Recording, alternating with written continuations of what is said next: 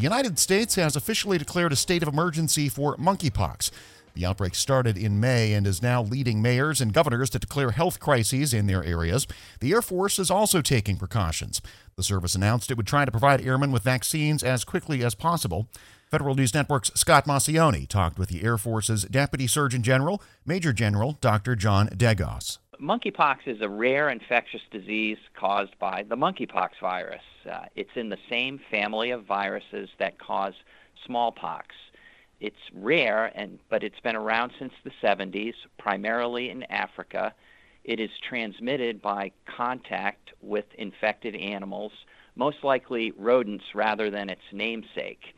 It basically can infect men, women, or children typically, and human-to-human transmission is by close contact after contact with an infected animal.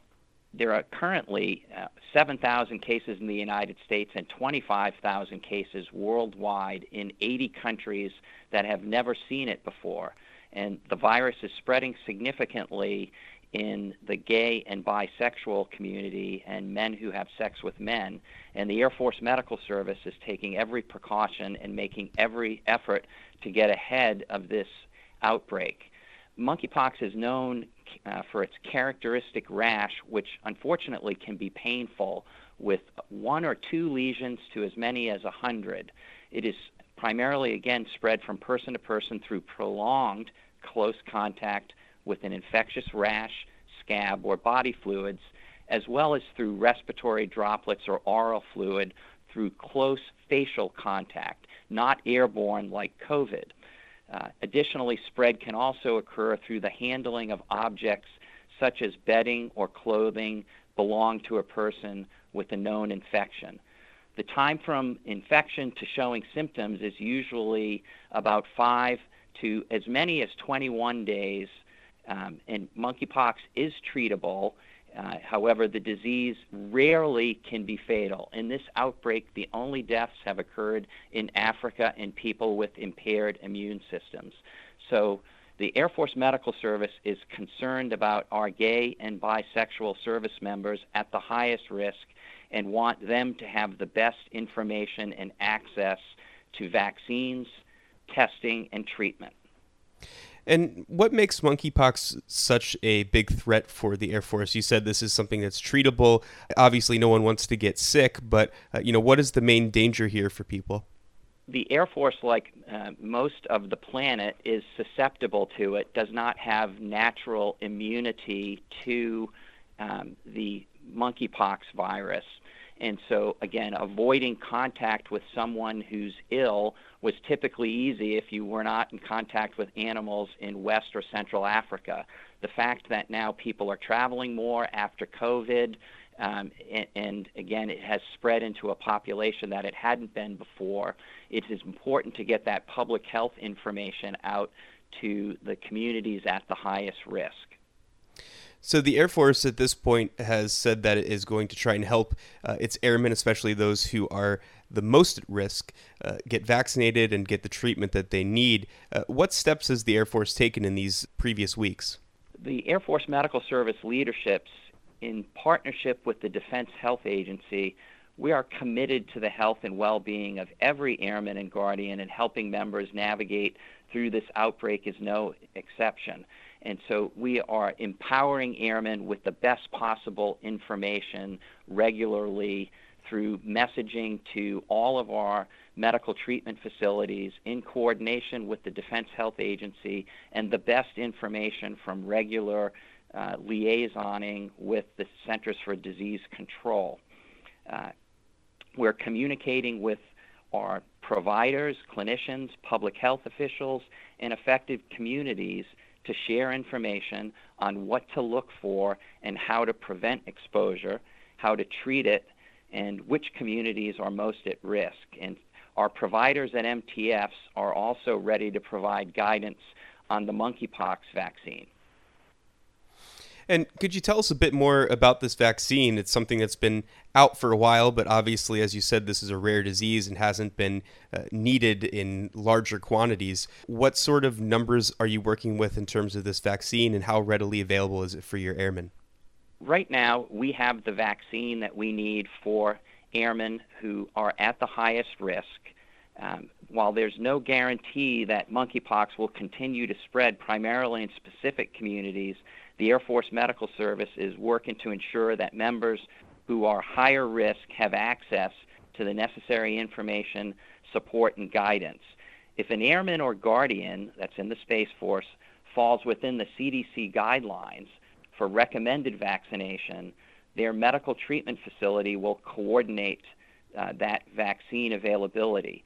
If the vaccine is not immediately available, at the MTF, we'll get shipment of an approved monkeypox vaccine within 24 to 48 hours. In addition, particularly airmen who are in communities that have high risk of transmission are completely eligible to go to the state and local health department to get vaccine off the installation. And we've heard some reports of people who are trying to get this vaccine and having issues with it. It sounds like the Air Force is prepared to make this as readily available as possible. Is that because you're concerned about readiness and concerned about the possibility of spread within the ranks?